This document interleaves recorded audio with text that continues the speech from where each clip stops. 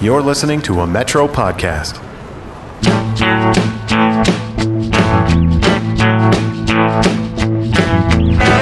I will not be lectured about sexism and misogyny by this man. I will not.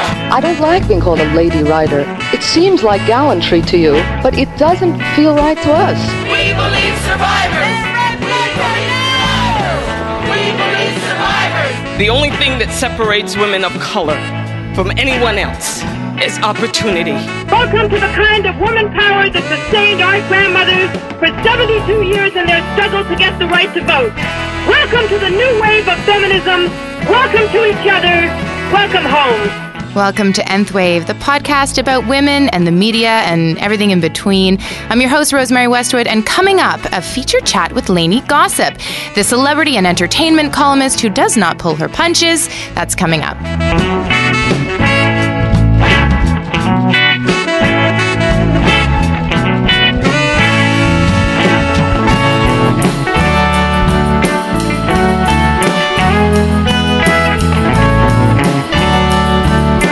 Welcome to Nth Wave. I'm Rosemary Westwood, your host and national columnist for Metro News.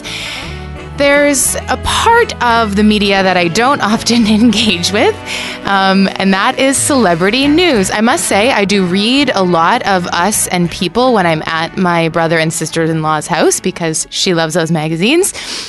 So I get my fix then. But it's a fascinating world for looking at issues of sexism and gender. And one of the best voices and one of the most interesting critics in that space is our guest today. None other than Lainey Gossip, a.k.a. Elaine Louie, the inimitable celebrity and entertainment columnist and co-host of CTV's The Social. Hello. Hello. So great to have you with us. Thank you for taking the time. Thank you for having me. Well, let's talk about TIFF because you've been TIFFing for a few weeks now. It's just wrapping up this weekend. How's it been? It's been really good. I have really had some great moments, and that's what TIFF is, right? A collection of moments you can write about and always remember, and yeah, so I've really enjoyed it. I'm so glad. One of the things I want to talk about is something you've written about, actually, about one of the films you went to see that had sort of centered around this theme of rape, which oddly is kind of quite a predominant theme at TIFF this year, both in the controversy over Birth of a Nation and also in the number of films about rape directed by men, which I think you pegged at 3. Is that right? Yes. Yeah.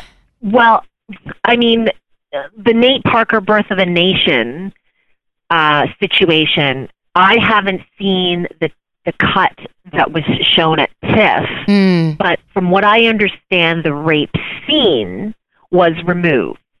Interesting. So, but yes, there is a plot point in the film about a character who gets raped, and yes, Nate Parker was the director of that film. Right, and he is also sort of been taken back in time, really, to this allegation and then acquittal of sexual assault when he was at university. And I just wanted to talk about that controversy first, really. I'm really interested in your take on how the media has handled that story. And, you know, one thing I've noticed is not maybe a super ton of information about the alleged victim and some, but maybe not too much interest in the voices of his female colleagues on the film. What do you think about how that's been covered? Well, initially it was very poorly covered. So initially, at the beginning of August, when they were trying to get ahead of this, a month before TIFF, it was arranged for Nate Parker to do 2 interviews with Deadline and with Variety. And he was interviewed by men. And in particular, the Deadline piece that resulted from that interview was extremely insensitive because it was positioned around what Nate Parker's chances at Oscar will be now that we're talking about his past rape allegations. Wow. And it seemed pretty mercenary. Why are we talking about an Oscar campaign? Yeah, how are those two compared? And he was on trial. That's right. Yeah. And in that piece, which is very long, the writer seemed to go out of his way to remind the reader how hard Nate Parker worked on this film, how talented Nate Parker is, and it just seemed so insensitive and so tone deaf.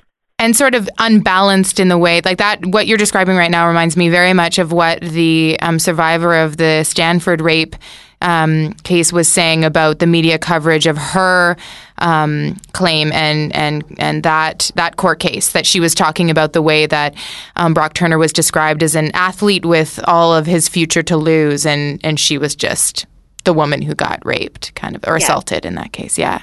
That's right. And so the situation was already bad to begin with, but then that coverage that introduced many people to the fact that Nate had this history of rape allegation, it then grew and grew because that's how many people were introduced to it. Mm-hmm. And now we've seen, I mean, one of the things that is interesting to me is the way that the I think it's Fox Searchlight, the company behind Birth of a Nation, is trying to rein in the coverage around this controversy and not have them answer too many questions about it. That was kind of well reported at TIFF this past week. And I mean, do you think we're learning anything, or is there like a good addition to the conversation about rape and sexual assault that we're having as a result of this controversy? I know some of his female colleagues have written op-eds. I think someone wrote for the LA Times about it. What do you make of that? I do think that the fact that we're talking about this and we're examining it with the eyes of 2016 as opposed to 1999 when the alleged incident occurred, it's great because perspectives have changed. And he certainly, Nate Parker, has had to confront the fact that this is how many people feel about what he did. So I think the discussion is good. The fact that it's become a louder and louder conversation is good. But I do think that there are some negative aspects to it. One of those, as I previously said, is that this has to be a conversation around a person's award show chances. Right. Number one. Number two, he's not the only person in the Oscar race, if we have to talk about this in the context of Oscar races. He's not the only person in this year's Oscar race who has a problematic history. With sexual assault? With sexual assault and sexual harassment. Mm. Who are the other names? Casey Affleck, who is in a film called Manchester by the Sea. Everybody is talking about Manchester by the Sea. It has received rave reviews. There are predictions that it will go all the way to an Oscar Best Picture nomination and that Casey Affleck will be part of the Best Actor discussion. Casey Affleck, just a few years ago, about 5 years ago, was involved in a lawsuit over sexual harassment in which two women accused him of behavior that was sexual in nature, legally actionable, and he settled out of court. And part of that settlement was that there was going to be a non-disclosure agreement and that the two women could never talk about this. Right. But this is out there. And these women are respected in the industry, and they were firm in their accusations, and that and they were serious about their claims. And then, of course, it was settled out of court, so they can't talk.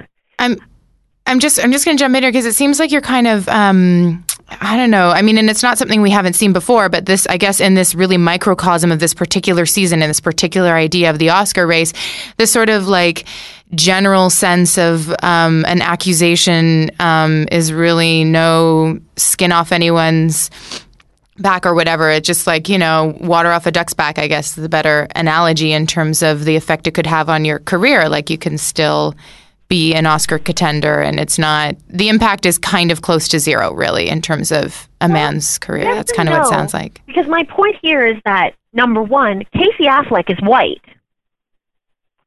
And so far, there has been very little media coverage about Casey Affleck's the allegations against Casey Affleck in 2010. Right. Very little. Now, that may change as we approach the Oscars and contenders begin to emerge and the race begins to narrow. But Nate Parker has taken all of it. So is there something there to talk about? Yeah, the racial biases in that. Yeah. That's right. That's number one. Number two, yes, there is also a discussion about what men are able to overcome. So we have seen male artists do some heinous things, particularly against women. And they have gone on to success like the Oscars or financial success or box office success over and over and over again. And will Nate Parker and Casey Affleck be yet another example of that? Woody Allen, Roman Polanski, Charlie Sheen, you can keep going and going and going. I mean, what do you think about that? I mean, because on the one hand, we seem to have a sense about both culture in the United States and Canada where we're beginning to draw lines in the sand and people are beginning to take sexual assault increasingly seriously. And, it's in vogue to care, really. But yeah, does that just feel, I guess, not maybe present in some of these cases, or I don't know? No, I think as nihilistic as this sounds, I think that this is just the way life has always been. Mm. It is the patriarchy, and it is not just in Hollywood, but in real life as well. Brock Turner was practically absolved by a judge after being convicted by a jury of raping a young woman who was unconscious behind a dumpster. Now, he was convicted, and then a judge made sure that his future was protected by not sending him to prison, to state prison, but only county jail. And he got out after 3 months. So it's not just Hollywood. This is life. Yeah. This is our world. Let's talk about. I want to take a few minutes to talking about kind of a different angle on this, which is a few films that are about rape or have rape in them. Not Birth of a Nation, although as you say that is part of it. But I wasn't thinking of that because I was reading some stories that you'd published around this, and the idea that they'd been directed by men and what impact that might have had on the way that the rape was portrayed and the way the women were portrayed and the way the men who raped them were portrayed. Can you talk about a few of those films? I think you were in one of them and sitting beside a male colleague who was scoffing about how a rape victim would never behave that way, which is sort of, I think, a sentence that if you ever utter at this point, you should just stop. Like, unless you, even if you are a survivor, actually I was going to say unless you are, but even if you are, I mean, if those words ever threaten to exit your mouth, shut it immediately. But yeah, tell me about some of these films and what you think the view on rape is being portrayed in those. Well, that wasn't me. That was a writer who writes for Lainey Gossip, and she went to the screening. I apologize. Okay. That's okay. It's on the website. I know what happened. I know the film. But yes. So Sarah, the writer who wrote the review for the film Una on LaineyGossip.com, was sitting beside a man who expressed disbelief that a rape victim would behave in a certain way. The film is based on a play called Blackbird, and it's about a 13-year-old girl who is sexually preyed upon by a neighbor who is a full-blown adult. And she, at the time, when she's young, thinks she's in love with him. He ends up going to prison and then moving away and starting a new life. And she ends up being scarred by the whole experience, and her life focuses around this thing that happened. Right. And then as an adult, she goes to confront him, and they have to examine the gray area, so to speak, and this is the language that the filmmakers are using. They have to examine the gray area in this situation, and ultimately it's a difficult film, and ultimately what you have to ask yourself is, does a rapist deserve absolution? And what would that look like? And so Yeah, I mean, that's the film. It's very difficult to watch, you mean, yeah. It's very difficult to watch, and it's very difficult to process. And what we're hearing is that men and women are processing it in different ways. But again, it's timely. It's bringing up a conversation that should happen. But yes, the reactions are definitely interesting, because even as we saw during the Jian Ghomeshi trial, there were people, members of the public, who doubted the victims because they said themselves, well, if he really did that to her, why would she do this, that, and the other? Right, exactly. As if there's a prescribed formula for rape victim behavior, which there isn't. Although people seem to be on a learning curve with that, for sure. I mean, does it strike you as important that these films are being directed by men? Una's one of them.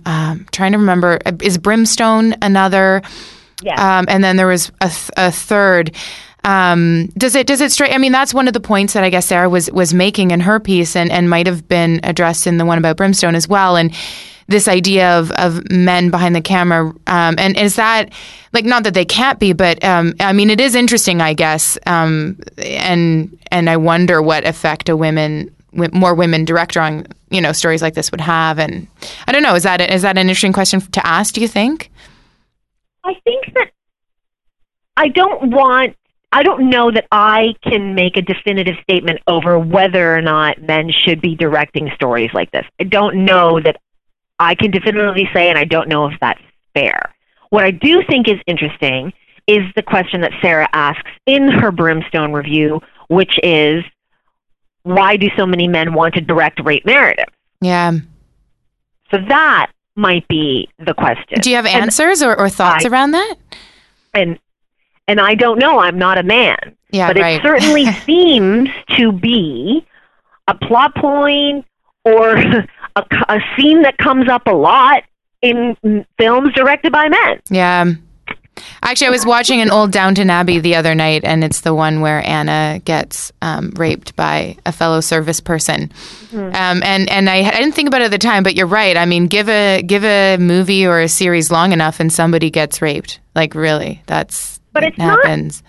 I don't want to sit here and just be like, it's because men are writing the stories and blah, blah, blah. It's also in a show like Outlander, which is a television series that is mostly watched by women and is fantasy for women, and many women love this show. And yet my complaint about that show, and the reason I don't watch it, is because every episode there's rape fear. Like, the main character, both of them, are in danger of being raped on every episode. Right. Which maybe was true for certain periods of time, but that makes for an exhausting kind of psychological space to jump into every time, I'm sure. Never mind for people who've actually been through a sexual assault. Anyway, I'm sure it's a very good show because many people I respect enjoy it, but I have had conversations with them, and I have said, do I have to be afraid every episode that someone might get raped? And they agreed that there is some of that, but there are redeeming qualities in the series. So I don't want to shit on it completely, but I'm just, it's just an observation. I just to wrap this a bit up, because we do want to move on to Jennifer Aniston, which is the reason we got in touch a long time ago with you. But just this idea of the number of films where rape is a part of it, or a central theme. I'm kind of wondering if you think that this is quite new, or is it just an odd timing? Like, are we in a place now where different, it's going to be much more common or much more expected that interesting and different and more nuanced or whatever portrayals of people who've been raped will be out there, or people who have raped someone? Are we in this, is this new, I guess, is my question, or do you not think it is? I don't think it's new. I think we're just talking about it more. But I don't think that, I'll give you an example, but how do I say this? I'm in my office right now, and I'm staring at, what do I call it? Like a little head piece that I got from a junket I covered from a film called Maleficent. Oh, yeah. Which is a film that was geared, I guess, to children, but it's starring Angelina Jolie. Yeah. And have you seen it? I remembered it, but I didn't see it. I saw the ads. What can I say? It's like seeing the headlines and not reading the story. So it's like a Disney film, right? Right, and so Maleficent was a fairy, and she was happy and young, and she had wings. And then she trusted the wrong person, and one night, while she was sleeping, he cut off her wings. And she lost the ability to fly, and it fundamentally changed her soul. Now, this is a fairy tale, and when kids watch it, they just see that Maleficent's wings, in quotes, were taken away from her. Adults, and I think more sensitive adults who watch it, see it as a rape allegory. Right. So that's a Disney story.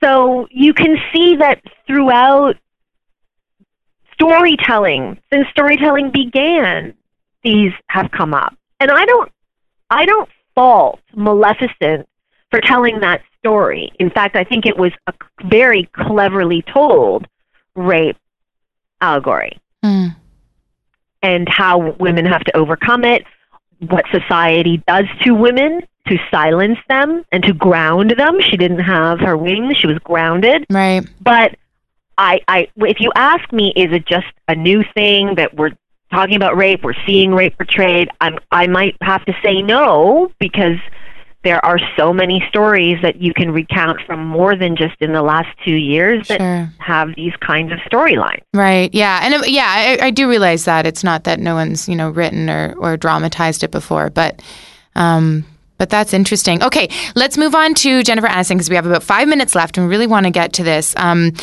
This was back in the summertime when she wrote that op-ed for the Huffington Post, and she was complaining about this idea that she was defined based on her marital and maternal status.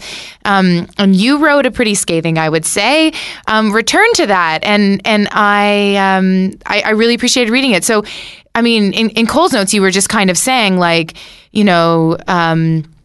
yes, there might be double standards for men and women in celebrity culture, but to what extent has Jennifer Aniston been a willing participant of those standards in the past? Am I getting that right? Is that kind of... Yes. Yeah.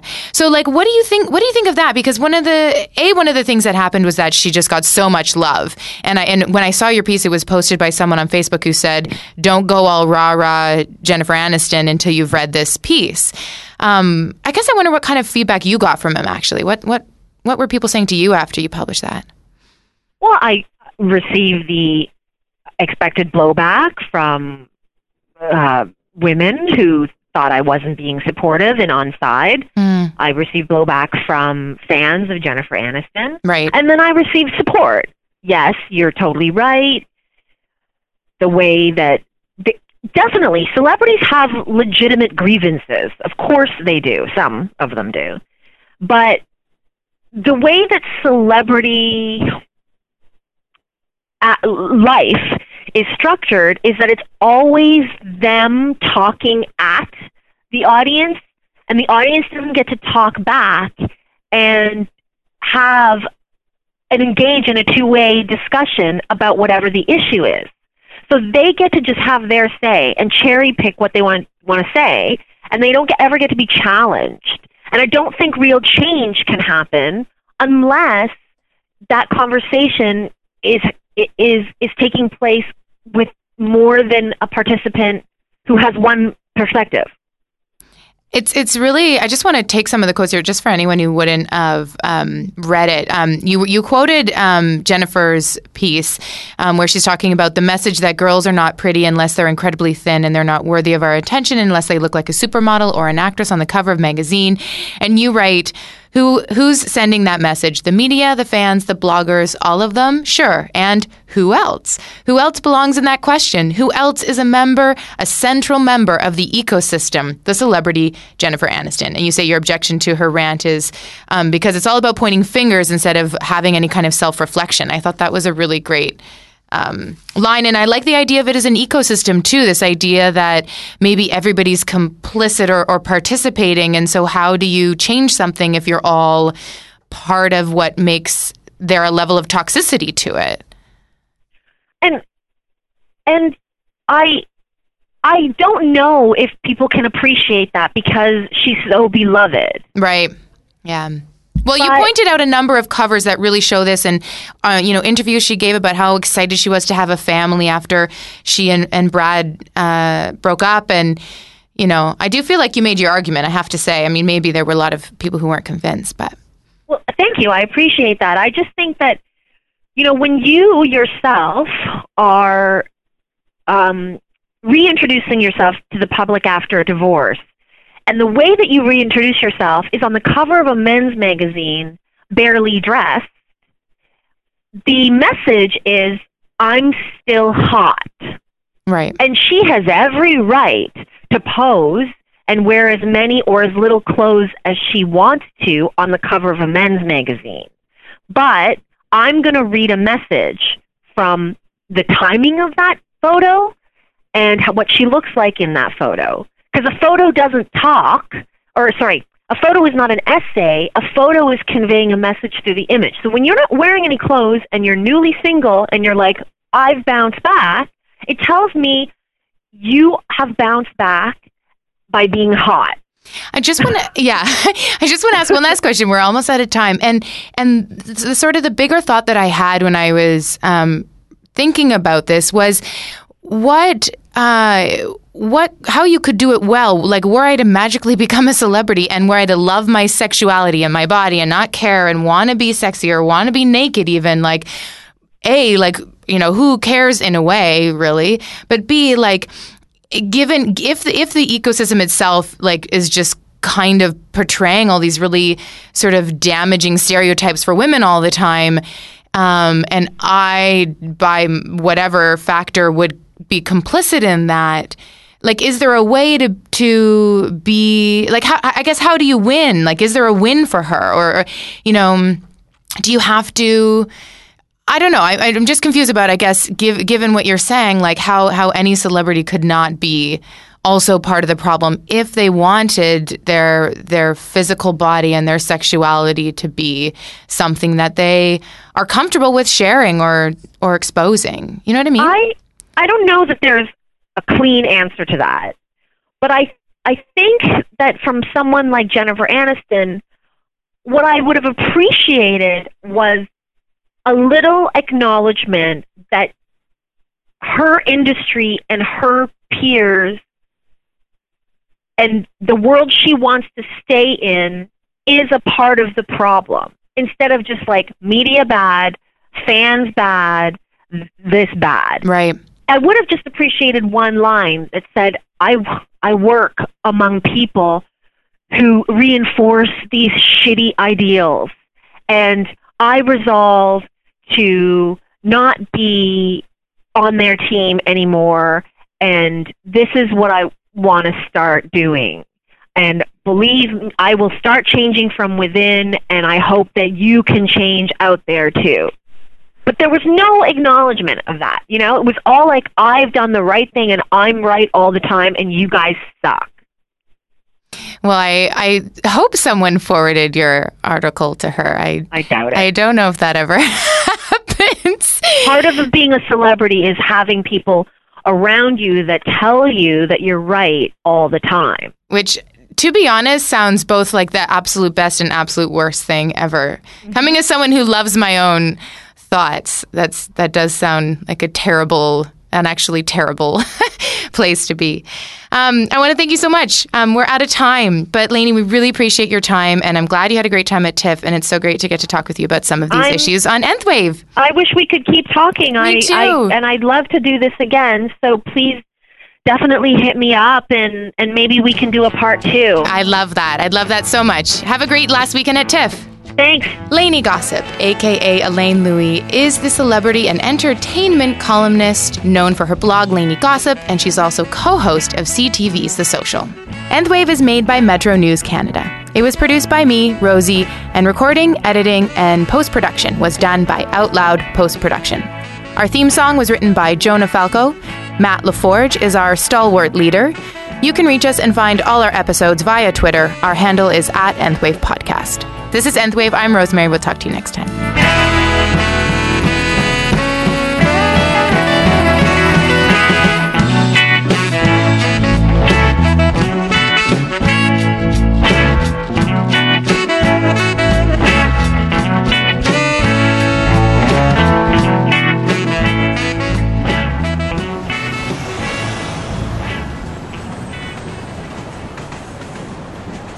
This has been a Metro podcast.